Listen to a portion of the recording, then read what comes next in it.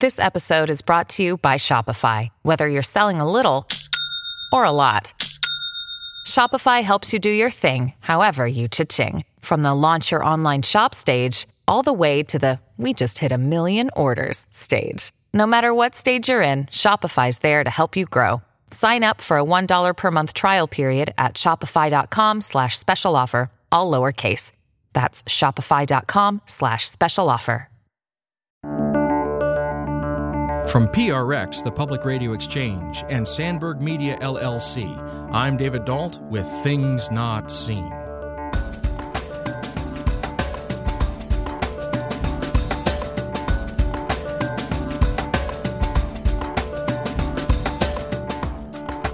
I argue for the beloved community as a kind of ideal rule that guides our everyday lives and that can create a more healthy rather than toxic communities in our ordinary life. And that doesn't mean that we're going to have this kind of utopia. That's not at all what I'm arguing.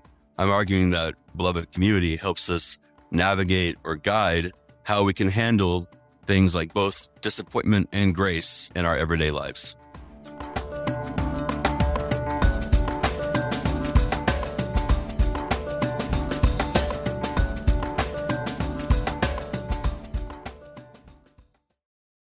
Things Not Seen is made possible in part through the generosity of our Patreon supporters. If you'd like to join them, please go to patreon.com/notseenradio. That's patreon.com/notseenradio. Thank you. Look, Bumble knows you're exhausted by dating. All the must not take yourself too seriously and 6'1" since that matters. And what do I even say other than, hey? Well, that's why they're introducing an all-new Bumble, with exciting features to make compatibility easier, starting the chat better, and dating safer. They've changed, so you don't have to. Download the new Bumble now. Welcome to Things Not Seen. I'm David Dault. Today we're delighted to welcome back to the show Brad Elliott Stone and Jacob Goodson. Jacob Goodson is Associate Professor of Philosophy at Southwestern College in Winfield, Kansas, and Brad Elliott Stone is Professor of Philosophy and Associate Dean of the Bellarmine College of Liberal Arts at Loyola Marymount University in Los Angeles, California. Today we're talking about a recent book that they co-authored along with Philip Rudolph Kunert called Building Beloved Community in a Wounded World. Jacob Goodson and Brad Elliott Stone, welcome back to Things Not Seen. It's great to be here. Thank you. Thank you for having us again. It's always a pleasure. So I want to talk about all the aspects of this book because once again, as happens every time when you all come onto the show, this is a book that challenged me. It made me think deeply about both the structures of the world that we're currently living in, but also the kind of ideas behind those structures. And so very, very usefully for our discussion, your book breaks out into 3 parts, where you're looking at the wounded world, where you're looking at beloved community, and then you're looking and addressing our current situation here in America. And I'd like to take each of those sections in each of the segments of our conversation today. So in this first segment, I really want to start asking you both questions about this concept of the wounded world and what it means when we're talking about moving towards beloved community. And let me start with you, Professor Stone. What are we talking about when we're talking about, in your view, this notion of the wounded world? Well, it's a wounded world. It's kind of a passive statement to me. It's a world that will wound, a world in which choices are made, right? Which in my chapter we call the tragic, that choices we make have consequences and something always gives. And so choosing one thing over another leads to wounding. And we live in such a world. So not to spoil my overall argument throughout the book, we have to not be idealistic about that, but quite material and say we're in a world where not everybody gets everything they want. In fact, nobody does. And so you see again and again, super famous, wealthy celebrity commits suicide, for example. And you always say, how could they do that? Because we are in a wounded world. We don't have everything we want, even when we think someone has all the things that we would have wanted. that does not equal that everyone had those things. And so I see it as a world in which choice matters and a world that is limited. And therefore, I'm in a world that will wound. And how do I handle such wounds? Well, and if I've heard you correctly, we're living in a world, first of all, that presents us with, I'm going to say natural limitations, but we could question whether or not they're natural, but we're presented with limitations. But I'm also hearing you saying that in the very structure of choosing option A or option B, when, you can have your cake or eat it too, to use that old adage, either of those choices is going to present a limitation on the other choice. And so what I'm hearing you saying is that we're both living in a world of limited resources and limitations, but also our actions in the world create limitations for ourselves as well. When I say it that way, have I understood correctly the mechanics of what you're talking about here? Yes. So the price of freedom, I'd rather say freedom versus limitation. Freedom instead of limitation means that we have choices and we cannot do everything. And therefore, the things that do not happen leave a hole. And the things we do have consequences. So one of the beautiful things is that the choices we make really matter for that reason. Our choices matter because they either create a hole or some consequence. And so we need to overcome this idea that we would be in an ideal world. I do not see the wounded world akin to something like the fallen state of man or something like that. Rather, it's actually the result of our freedom. It's the result of choices we make. And I can make different choices. It won't solve the being wounded part. I would just have different wounds. And so usually when we envy somebody else, for example, it's really, I wish I had your wounds instead of the wounds I have. And then you realize if you spent a day in their life, that you wouldn't enjoy those wounds compared to your own. At least I know my wounds.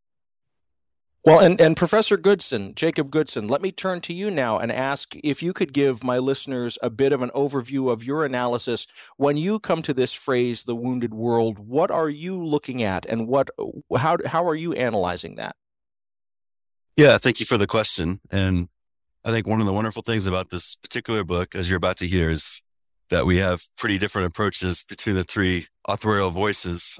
So the first two chapters that I have written for this book really rely on the work of American philosopher Josiah Royce as offering some insights and some wisdom for these questions.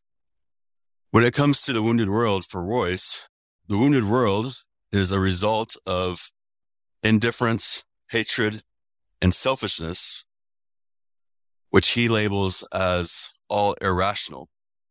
And it's that irrationality, according to Royce, that leads to particular individuals being wounded. And then Royce actually penned the phrase cries of the wounded in his book, The Religious Insights into Philosophy. And so we need to look at the individual cries of the wounded.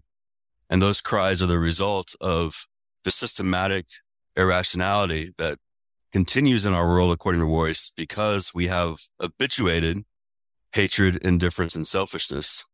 And so that's the first piece for Royce. And then the second piece is what it means to listen to the cries of the wounded. What I'm trying to do in this chapter in particular is to argue that you really can't consider yourself ethical as a human being if you're not trying to discern and listen to the cries of the wounded. And what I mean by that, David, is that there's this, going back to Aristotle, there's this way of thinking that when it comes to the ethical life, it's simply about being in control of one's own habits and one's own virtues. And as long as you're looking out for yourself, not in an anything goes kind of way, but in a way of trying to manifest the virtues, then you have qualified for being an ethical and virtuous person. And I think what I've learned from studying American philosophy, and particularly the pragmatist throughout my academic career, is that while there is an important notion of tending to oneself, if you're wanting to be ethical or live the ethical life, that you also need to be able to be attentive to the cries of the wounded, attentive to the pain and suffering and oppression that people experience. And so there's kind of two directions in my chapter of trying to understand that phrase of what's the cause of the wounds, and then what does it mean to really become attentive and to discern and listen to the cries of the wounded when it comes to individuals. Now, when I was speaking to Professor Stone just a moment ago, It seemed almost as if living in the world, limitation and our own choice creates a natural consequence in a world that sort of ontologically will wound us. What I'm hearing in the cries of the wounded that you're suggesting, however, is more a kind of intentionality. So I have resources I could share, I choose not to share them, and that creates a wound in the other. Now, when I make that kind of distinction, am I understanding some of the difference between the approach that you're taking and Professor Stone is taking, or would you say it in a different way? No, I think you may know us better than we know ourselves when you put it that way. I think when I hear Dr. Stone talking the way he does, and this may not be a disagreement, just a difference in emphasis, is that the hatred, indifference, and selfishness are just the norms of what we have to figure out how to navigate and negotiate. Whereas, as Dr. Stone says in his chapter about my argument, my idealism, for better or worse, is that I think there's a kind of Mellerism that I have where we can recognize that indifference, hatred, and selfishness without having to accept it as a kind of norm. And Professor Stone, since Professor Goodson just raised this notion of idealism, you actually do take that on and you counter to that idealism an idea of materialism. And I wonder if you could briefly say for our listeners what that friction is between idealism and materialism as you present it in your chapter. We could almost say that the real difference is the distinction between what is versus what one would wish to be. And so a materialist, and I argue along with Cornel West, who's a key figure in my chapters, in a certain sense against Josiah Royce, which was already mentioned by Dr. Goodson, that our idealism gets us in trouble, first of all, because it does not account for the actual present scenario of people. So it's one thing to say, okay, I want to be more attentive to the cries of the wounded. Have you realized that you yourself are actually wounded as well? Or have you decided that there's a particular group of people, for example, for the sake of this example, let's call them the Black people, who are the wounded, but actually have built an entire system out of that, what Cornel West, following Miguel de Unamuno, calls the tragic comic. So that, for example, Black culture is born out of those wounds. Black people, as Lewis Gordon says in his newest book, Fear of a Black Consciousness, says Black people do not get up in the morning, look in the mirror and pick up the banjo and start playing the blues music about being Black today. That's not the Black experience. And so I'm always curious about what cries were over. To use Shannon Sullivan's phrase, I sometimes worry that idealism is a hope to be good white people in a certain way, when really what would approach the cries of wounded is, and the way we can find solidarity with those who are wounded, is to actually see that we also are wounded. So when we talk about racism, for example, in my chapter on James Baldwin, one of the insights is that we are all wounded in America, and race is wounding us. And Baldwin's an anti-realist about race. So if we would get over race, the way we get over race is to realize actually it's affecting all of us. And so white people, scandalous sentence, might actually suffer more because of racism, in part because it's the chickens coming back to roost, as Malcolm X says, that choices made. Oh, but I didn't own any slaves. Yes, but your great-grandfather did. And now you're in a pickle because of that choice. You have been wounded by that decision. I wasn't the only one wounded there. And so to be a materialist means to actually grant that ideas matter, choices matter, and there was no grand necessity underneath what got us to being wounded. It's not like Black people ontologically or naturalistically are wounded. Different choices could have been made. And there have been ample times in, for example, American history, where race could have been different. And choices were made that exacerbated racism, made it harder to overcome. Black culture responded accordingly.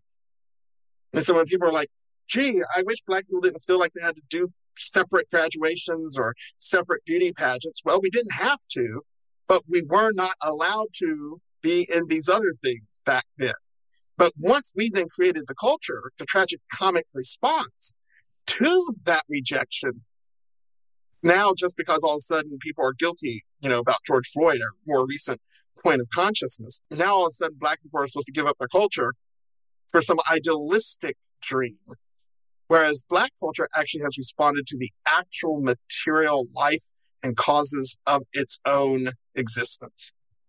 And so for me, it's really hard from an African-American philosophical point of view to not start materialistically and historically, to say these are the results of decisions made. And we're all in it in that sense together. And we can only do that when we grasp the messy, fallible arbitrariness of what has happened. And then laugh. Pick up guitar, sing the blues song, but blues songs don't continue to be sad. They become mischievous and happy. And that ability to convert pain into joy, as W. Du Bois wonderfully says, is the gift of Black people. Listeners, as you can tell, we are off and running here in this conversation. This is going to be an hour full of rich ideas and the chance to go deep into them. We're going to take a quick break. If you're just joining us, this is Things Not Seen. I'm David Dault. We're speaking today with Professor Jacob Goodson and Professor Brad Elliott Stone, talking about their recent co-authored book with Philip Randolph Cunard called Building Beloved Community in a Wounded World. We'll be back in just a moment. Things Not Seen is brought to you in part by Liturgical Press.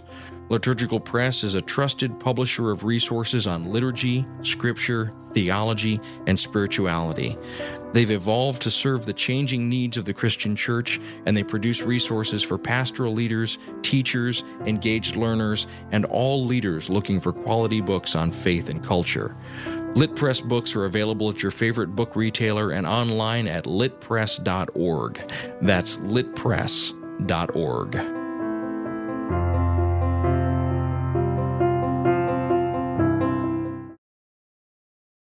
Your brain needs support, and new Ollie Brainy Chews are a delightful way to take care of your cognitive health. Made with scientifically backed ingredients like Thai ginger, L-theanine, and caffeine, Brainy Chews support healthy brain function and help you find your focus, stay chill, or get energized. Be kind to your mind and get these nootropic chews at ollie.com. That's OLLY.com. These statements have not been evaluated by the Food and Drug Administration. This product is not intended to diagnose, treat, cure, or prevent any disease.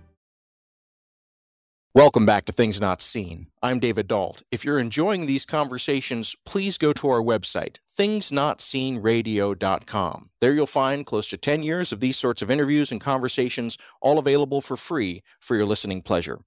We're delighted today to welcome back to the program Professor Jacob L. Goodson and Professor Brad Elliott Stone. Along with their co-author, Philip Randolph Cunard, they have co-authored a book called Building Beloved Community in a Wounded World. In our first section, we talked about part one of their book, which looked at the question of the wounded world. And now we're going to turn to section 2 of their book, Building Beloved Community, which is about the main subject of the title, this notion of beloved community.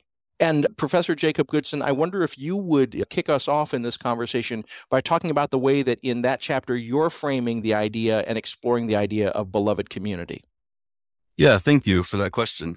I do think this is probably the most important section of the book, and the 3 chapters have very different things to say about what beloved communities look like or what the beloved community looks like. Again, I follow Josiah Royce and find a lot of wisdom in his thinking. In particular, he takes beloved community and turns it into a kind of rule or categorical imperative that says we should always seek the beloved community because that can guide our actions. Another way to put that is we must always act so to bring about the coming of the beloved community. And what is it that we're bringing about? Well, we are bringing about something that has 5 characteristics. First, that the beloved community embodies universal love. The beloved community serves as an ideal to constantly strive toward. The beloved community offers a modern version of the medieval idea of the kingdom of God. The beloved community requires all people to live by faith, grace, and love. And the beloved community represents the greatest hope possible for humanity. Now, if we seek to strive for this, and in the chapter I say it's something that we'll never actually achieve, but to strive for something, I think is good for that pragmatist sense of trying to figure out how we can overcome some of the wounds, if not, again, not all the wounds, but how can we overcome some of the wounds? I argue for the beloved community as a kind of ideal rule that guides our everyday lives, and that can create a more healthy rather than toxic communities in our ordinary life. And that doesn't mean that we're going to have this kind of utopia. That's not at all what I'm arguing. I'm arguing that Royce's notion of beloved community helps us navigate or guide how we can handle things like both disappointment and grace in our everyday lives. And in your chapter, you point out not only the thought of Josiah Royce, but you then connect that to the developed thinking on the ground practically of the Reverend Dr. Martin Luther King. I wonder if you could briefly make those connections for us. Yeah, so we do know that King studied Josiah Royce when he was at Boston University doing his PhD. And King has a much more theological understanding of the beloved community. Even though some people interpret Royce as having a Christian view, I think Royce is trying to offer us a more secular notion of beloved community. But for King, the beloved community is already embodied in significant ways in Christ's disciples and what it means to be the church, and particularly the Black church for King. And so I do appreciate King's more theologically robust notion of beloved community. My only addition to King, it's certainly not intended as a critique, is that I think we live in a world in which we need to have a both-and approach, a both Christian approach to beloved community and a secular approach to beloved community, simply because of how our everyday lives are made up of both Christians and non-Christians in most communities in the American experience. And one thing that I appreciated as you were developing this idealized notion of beloved community was towards the end of that chapter, you brought in a kind of sustained critique from an essay by Joy James. And I wonder if you could quickly just talk to us about how you present your own kind of self-undermining of your own position in the words of Joy James. Yeah, so I love Joy James's essay. Appreciate Dr. Stone for pointing me towards that essay while I was writing this chapter. And it really did change. You're right. It changed the ending, my conclusion of the essay. For Joy James, and I completely agree, you can't talk about the beloved community without talking about the reality of death and despair, and how death and despair is often determinative of the communities that we find ourselves in. And so in my own conclusion, I wanted to really make it clear that I was siding with Joy James on that position, that in no way, yes, I'm happy with the label of a kind of lowercase I idealist. I can embrace that. But my idealism also takes into account a significant aspect of how death and despair really do define our kind of everyday lives and define many of our relationships. Well, and Professor Brad Elliott Stone, when we talk about Joy James and the idea of death and despair, she's specifically locating that in Black death and despair, African American death and despair. And that connects in some ways up to a major figure in your chapter on the beloved community, the early thinking and writing of Cornel West. And listeners may recall that very famously, Cornel West always presents publicly in a dark suit, dark tie. And when he's asked about why he always wears the same thing, he says, "I'm wearing my funeral suit so that I'm ready for them to bury me whenever my time comes." So help us to build this bridge between the internal critique that Joy James is offering in Jacob Goodson's chapter and the more sustained critique that you take up through Cornel West in your chapter on the beloved community. Yeah. The fastest way to say it is maybe the idealist focuses more on the beloved part and the materialist focuses more on the community part. So it's not an ideal thing like the kingdom of God.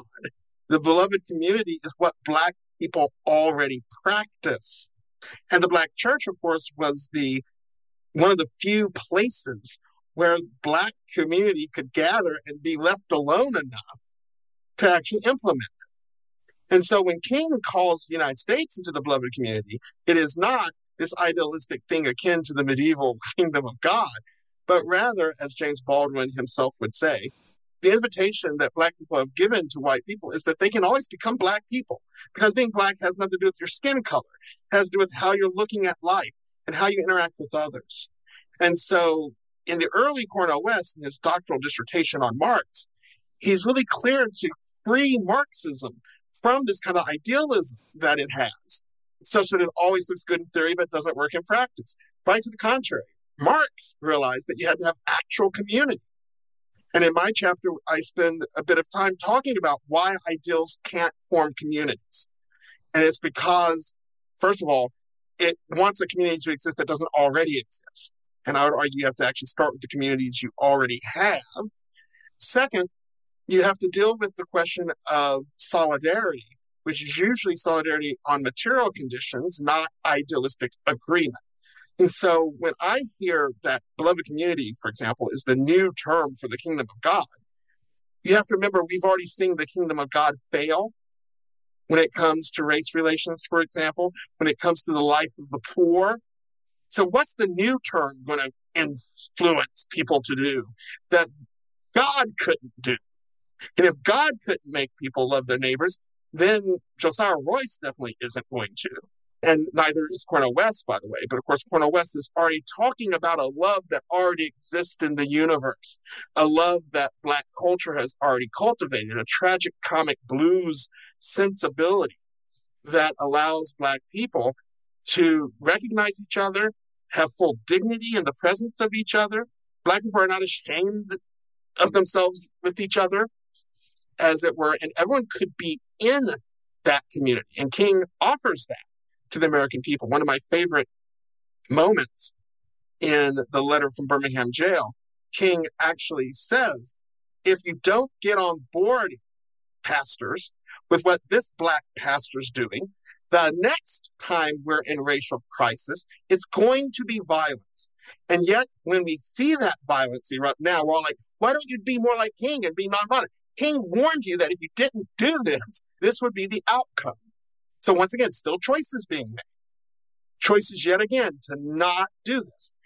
Richard Rorty, who was one of West's professors and key influences, correctly points out in Contingency, Irony, and Solidarity that for the German tradition being full of these categorical imperatives and idealistic visions, could easily fall under Nazi control, maybe more easily than if they hadn't done all that. Because you can get wrapped up in an idealism that becomes a kind of mythology that can run things like, in American sense, white nationalism. The sheer myth that runs it, not the actual material realities that run it. And so idealism runs a risk of grabbing people actually out of the actual material truth to cause more harm. And as a result, the idea that someone is Jewish in Nazi Germany overrides more obvious points of solidarity. So you don't even need something like, well, they're a human like I am. They're a mother of children. You know, just basic things. They work in the factory next to me. For a country, you go back to America, for a country that has had Black people in it for 400 years, everyone still seems to act like they're just discovering Black people. We've been here for 400 years. So we don't need a new ideal. We need to pay attention to our actual community we're actually in. And then let that community be messy, let it be local, let it be experimental, let it be fallible. Let people have the right to exit community. So not everyone wants a beloved community in that sense. Okay, fine. It can't be imposed upon people. And it has to be an actual project.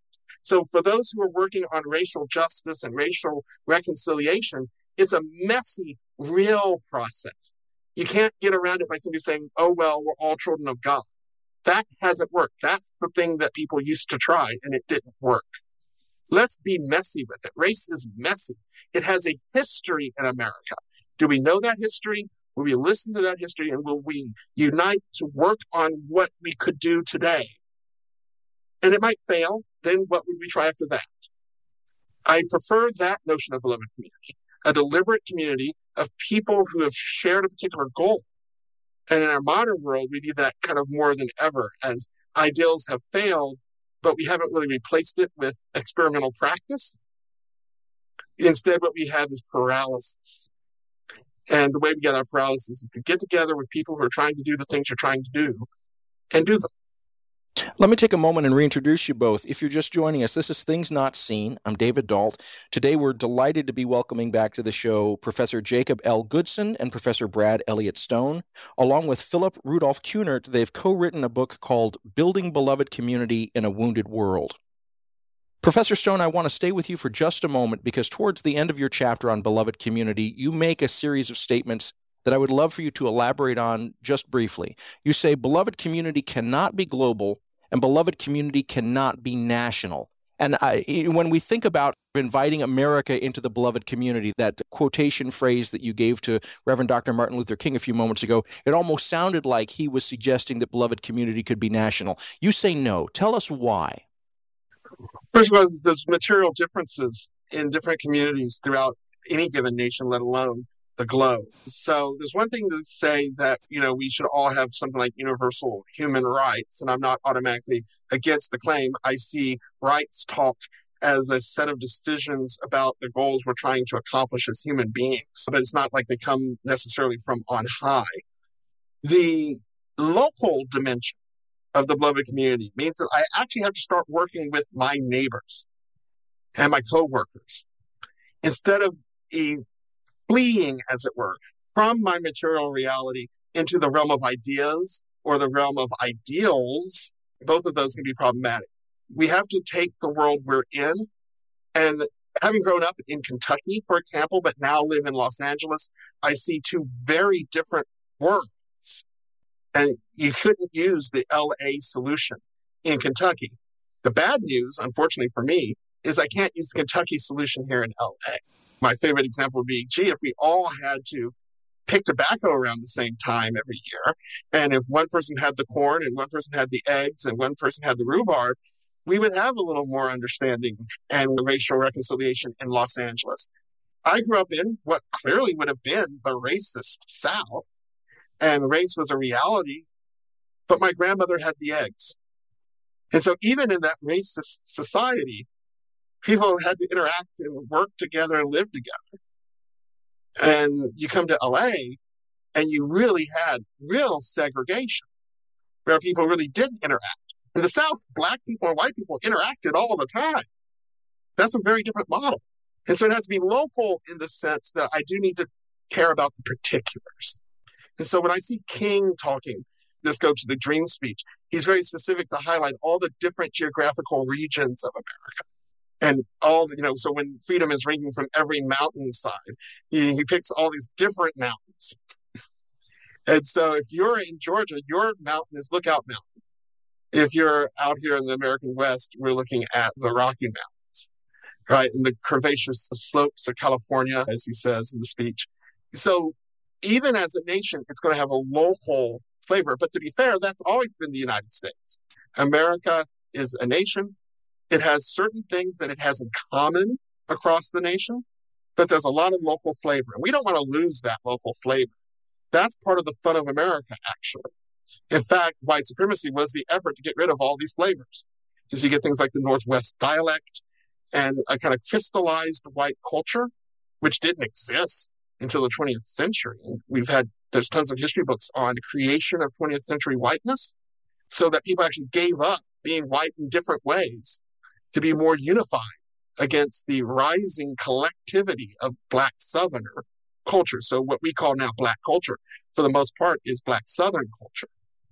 And you immediately can understand Black culture if you really go back to Southern culture. But that was thrown away, or at least thoroughly ridiculed, to create a kind of sophisticated white culture, when actually there would be more celebration, more things, dare I say, the South could be proud of if it would incorporate actual Southern culture. And there's no way to do actual Southern culture without talking about Black people and white people in the fields. Well, and Professor Goodson, let me bring you back into the conversation, because when Professor Stone talks about this kind of radical locality, this kind of regionality, it pushes against what I hear you drawing from Josiah Royce, this idea of universal love, this idea of ideals to be constantly strived towards, and this whole notion of the greatest hope. And so I wonder, as Professor Stone is laying out this radical locality, how you hear someone like Josiah Royce, or even your own sort of arguments, responding to that pull to the hyperlocal. Yeah, this will be fun. So I fully agree with everything Dr. Stone said about the emphasis on locality. And when I use phrases like everyday lives and ordinary life, that's the ontology or the reality that I'm pointing towards. I don't think there has to be a dichotomy, however, between living into the local, enjoying the local, being fully present in the local, and not a but an and, also thinking more universally, more globally, dare I say, more cosmopolitan in the Kantian sense, where we appreciate what we have in our everyday lives in the local. And we also look towards seeing how there is oppression and suffering in other parts of America, as well as other parts of the world, that perhaps we cannot change from a top-down or political way, but we can try to discern and become better listeners to those individual cries as well. I don't hear Dr. Stone necessarily shutting down that next possibility, but that's my emphasis. Is I think that Royce gives us a kind of dynamic between how this universal rule of acting as if you're bringing about the beloved community has its deepest impact and its most significant impact in the experience of the local, in your everyday relationships, in the difficulty of the personal realities that we all face each day. And I would agree, I would go back to what Dr. Stone said at the beginning, which the ideal is in the beloved and the material is in the community, and really want to lift both of those up at the same time to have equal weight in terms of how we conceptualize and talk about these questions. If you're just joining us, this is Things Not Seen. I'm David Dault, and today we're talking with Professor Jacob L. Goodson and Professor Brad Elliott Stone. Along with their colleague Philip Rudolph Kunert, they have co-written a book called Building Beloved Community in a Wounded World. We'll be back in just a moment.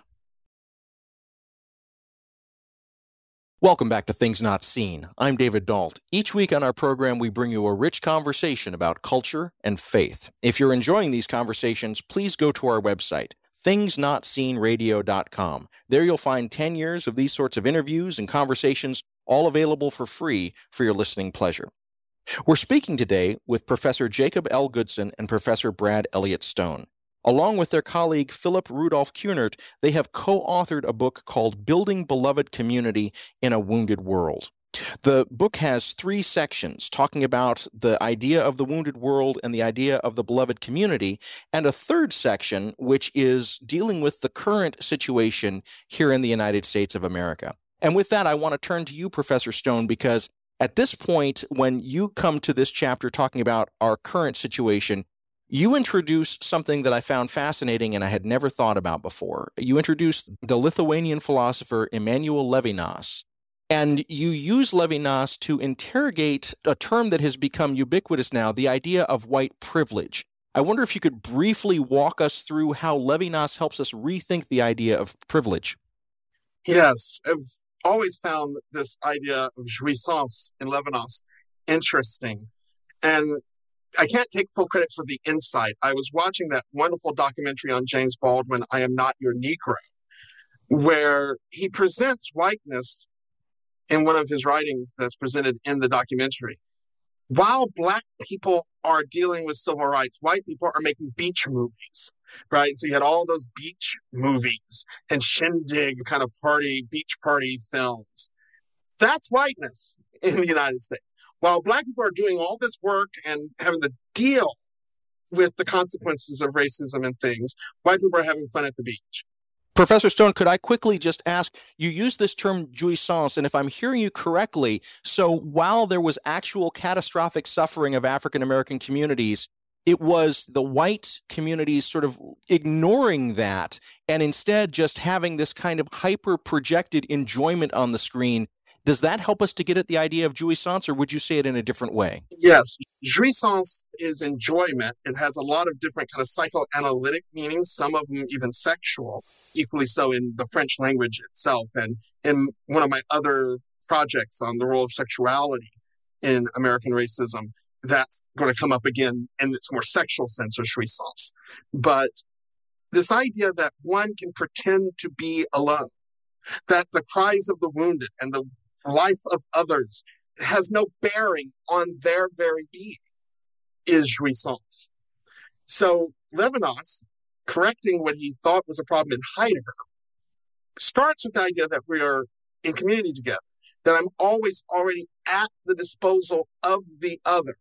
Now, in some texts, Levinas suggests that it's something like, oh, the other is high above me and I can never reach the other. In other texts, the other is so intimately on me, I can never get away from it. And so I joke, it's either the other is too far away and I'll never get to them, or they're so close to me, I can't get away from them. But jouissance is to say, it doesn't matter. I'll just have my life. And I see a similar pattern in all the language. It comes up every so many years about white privilege, where white people somehow act as if their whiteness has been given to them and they have no role to play in it. And things like, oh, I'll just denounce my privilege. And I hate the word because it suggests that Black people are, for example, non-privileged or underprivileged. That, once again, going back to Lewis Gordon, that somehow Black people wake up in the morning and feel bad about being Black. We don't feel bad about being Black. Black people don't have a problem being Black. And so what is this thing that white people think that they have that Black people don't have, that somehow gets explained as a benefit? So my original critique of privilege is I just don't see whiteness as a benefit in that sense. And privilege suggests that I have some kind of benefit. If you talk to poor Appalachian white people in Eastern Kentucky, they're not going to really be able to feel what someone in LA is calling white privilege. They just don't have it. They're poor like everybody else. Their life isn't any better than anybody else. And so it's a term that really misleads. But even that white person in Eastern Kentucky actually does jouissance, where they don't think that situation they're in was connected to the American history of race and racism.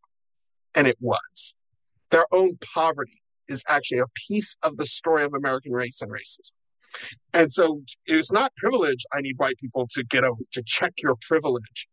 Rather, it's to come to terms with the jouissance and realize we have actually always been together, that there's no story of white people in the United States without Black people in it. Similarly, the Black story always has white people in it. The difference is Black people know that. Black people act that way. That's why Black people talk about white people all the time. Because there's no way to talk about being Black without talking about white people. But somewhere, even the people who are like, I'm working on my privilege and I'm going to study more about being white, still never then talk about the role Black people play in them being white. And so Levinas has this term that I also like to resolve that. Substitution. That I literally substitute myself for the other. Now, Levinas means this in terms of the Holocaust. He, as a survivor, the rest of his family was killed. He now has to substitute for them. He represents them. He now must seek justice for them. His time, the entire rest of his life, is now for them, not for himself alone. And so part of the beloved community to me would be that we would have to overcome jouissance and be in a world of substitution. James Baldwin calls this love, but it's not that idealistic kingdom of God love, right? Baldwin one time in an interview just says, no, we've got, maybe get down to just all of us need to have sex together. Not because of some idea of interracial breeding and we'll all be mixed or something, but rather nothing is more intimate. Nothing is more vulnerable than that. And of course, Baldwin recounts his own sexual life, both heterosexual and homosexual, to talk about the ways in which those vulnerabilities can change us. And so through his relationships with white and Black lovers, he comes to realize at the end of the day, as people would joke, when you turn off the light, we're human beings. And we're all seeking the same kinds of validations. Every time there's a sex scene in a Baldwin novel, he doesn't describe the sex they're having. Rather, he goes into their minds and what are they thinking? What's the internal dialogue while they're having sex? And you realize, oh, this is the height of their humanity. And so Baldwin's love, I quite love, insofar as it's real, it's material, it's corporal. I actually have to substitute with the other, exchange fluids, if you will, versus this worry to keep pure from contamination that defines whiteness. The problem is there's never been such purity. There's never been such non-contamination. As Baldwin points out, the world was never white. It is not currently white, and it will never be white again. But somehow white people in America have a dream of a mythical Europe that had no racial diversity, a mythical, the rise of medieval studies and classics amongst white supremacists. No, those were actually more multicultural, multi-ethnic than your current situation. So we've actually made choices since the medieval world to be less in community with each other. Now, what is that? And that we wouldn't call privilege. It seems like decline, detriment, problem. Well, and this is a good place to bring you into the conversation again, Professor Jacob Goodson, because you actually, in your response chapter to Professor Stone, you quote a section where he's looking at Levinas at length, and then you begin to read that section through an essay by Immanuel Kant called What is Enlightenment? And part of your conclusion from that is that when we look at the kind of entrenched racism, if we use the lens of Immanuel Kant to analyze the kind of ignorant jouissance that Professor Stone is talking about, it's a kind of habituated immaturity. Now, these are my words, not yours. I want to make sure that I've got the moves right. First of all, as I lay this out to you, does it sound like the argument that you were making? And if so, could you expand on it a little bit? What are we meaning here when we're talking about this kind of habituated immaturity? Yes. You got it exactly right. So I thought that perhaps the biggest risk that we took in this book, or in these two chapters, as you pointed out, the phrase white privilege is ubiquitous and has become a kind of social norm of how at least the educated talk about racism in this country. And both of us challenged that particular phrase. And from a pragmatist perspective, both of us conclude it's run its course. It's no longer useful. I argue that white ignorance is a better phrase to use if you're trying to get or capture the racial dynamics in the 21st century in our current situation. And then I also argue, as you're suggesting, I think what has happened within the U.S. in terms of race relations is that white ignorance turns into white resentment. And I don't think that it's a white resentment that is fueled by actual relationships between white and black people. I think it's a white resentment fueled by this kind of illusion that is created because of the white ignorance of what white people think is going to happen in terms of the future of race relations. And so I do think that Kant, even though still sticking with my idealist canon here, I do think Kant offers us a kind of language, and I like the way that you framed it, for really digging deep into how racism isn't only a form of hatred, but a form of immaturity. And that what we've done, I think, in the past several years is that we've allowed this immaturity to go unchecked. And as Dr. Stone has said, instead of talking about the immaturity or the enjoyment or William James's word for what Dr. Stone's arguing is the blindness that white people have put on, right? We have neglected to see that it's our own ignorance that forms the hellishness that's created in a racist society. And Baldwin points out, and it's one of my favorite things Baldwin ever wrote, black people know that we're all in hell together. The difference is that white people just don't know that we're in hell together. And I really play with that insight from Baldwin.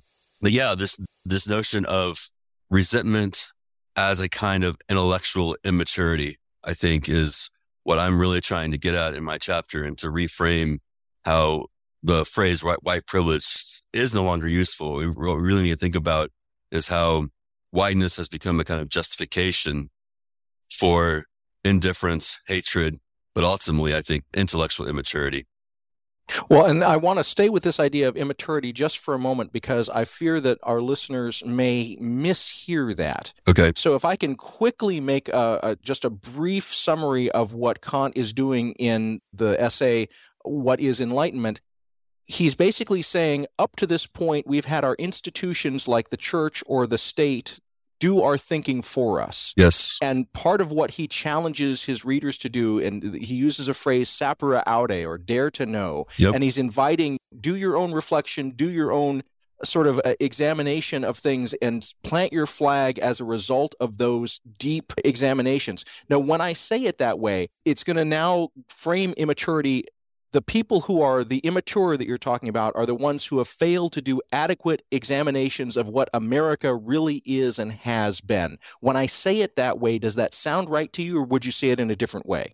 That's exactly right. And then I would also add to that, not just America as a nation, but also has failed to reflect actively as well as adequately on their actual personal relationships, right? And so my guess is that most people who have a kind of ideology of white supremacy also have people in their lives who are African American or Black, and they have failed to acknowledge of how their actual interactions with people who are other than them, people who look different from them, actually impact what the ideology is that they're carrying around.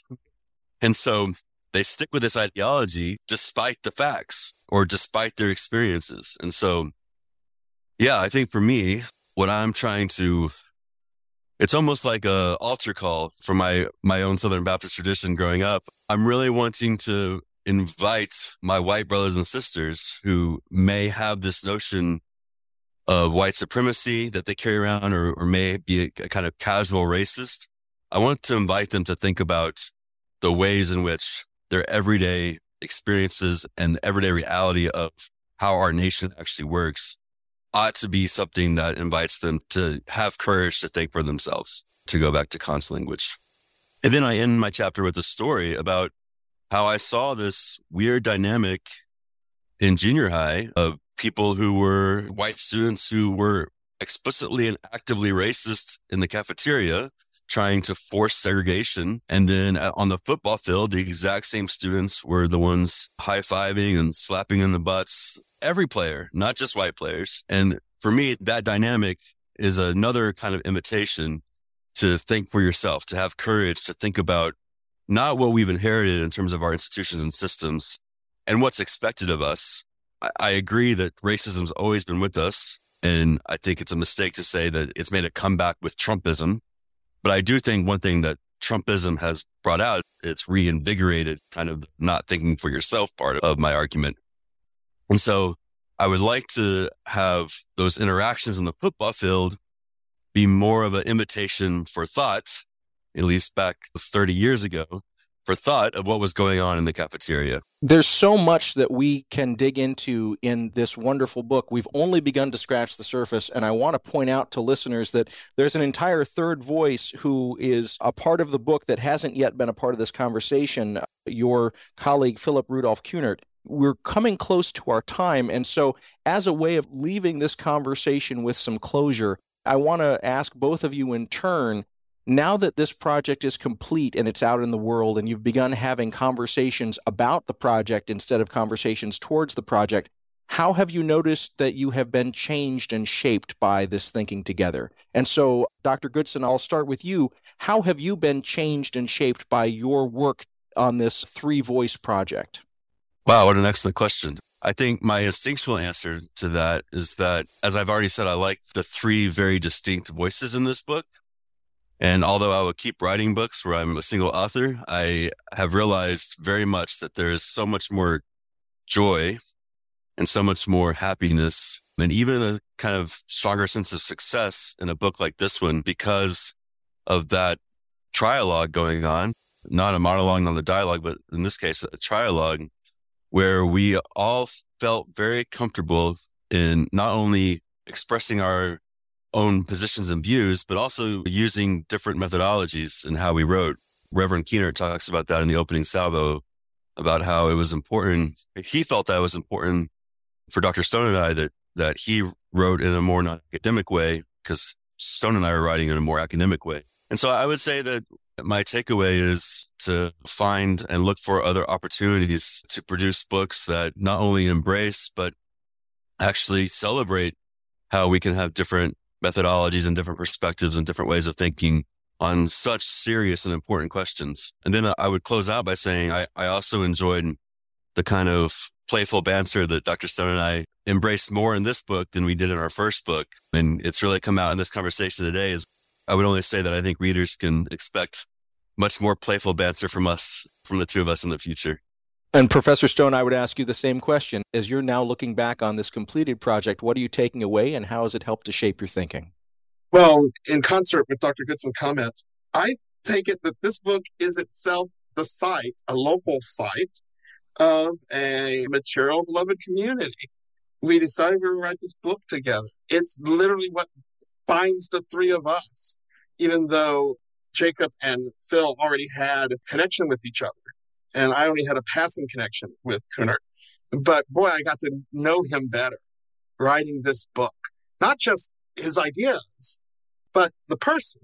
And we came together for something very concrete. So we weren't solving world peace. We were writing a book during a pandemic. We connected each week, talking about where we were and what our ideas were and sharing ideas with each other. It is its own community. And in a society where, especially in the academy, and you've heard us mention this before, the academy loves to isolate people into their own intellectual silos. The monograph is the standard. The challenge we've thrown, and of course, easier for us to throw it because we're already sufficiently successful in our academic career, is to say, what's so great about a monograph versus the conversation? Instead of proclaiming on high what the reader ought to believe, go ahead and decide whether you're a materialist or an idealist. You can side with me. You can side with Goodson. You can write us and tell us who you side with. And we'll bring you into the conversation as well. And I really like that dimension. It allows the academy, and as Kunert mentions, it allows the academy to actually talk to people out there in the grassroots and ministers who are out there trying to build their communities and their churches and faith communities.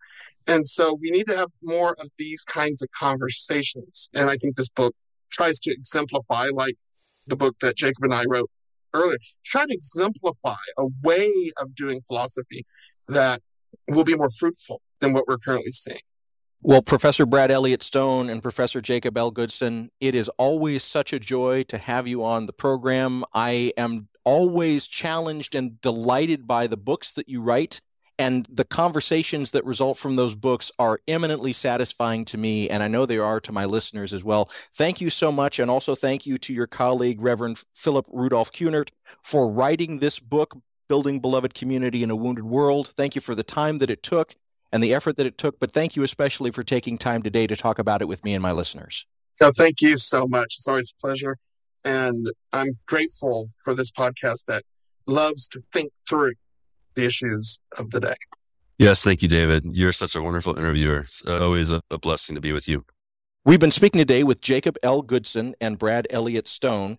Jacob L. Goodson is Associate Professor of Philosophy at Southwestern College in Winfield, Kansas, and Brad Elliott-Stone is Professor of Philosophy and Associate Dean in the Bellarmine College of Liberal Arts at Loyola Marymount University in Los Angeles, California. Today we've been talking about a book that they co-authored along with their colleague, Reverend Philip Rudolph Kunert, called Building Beloved Community in a Wounded World.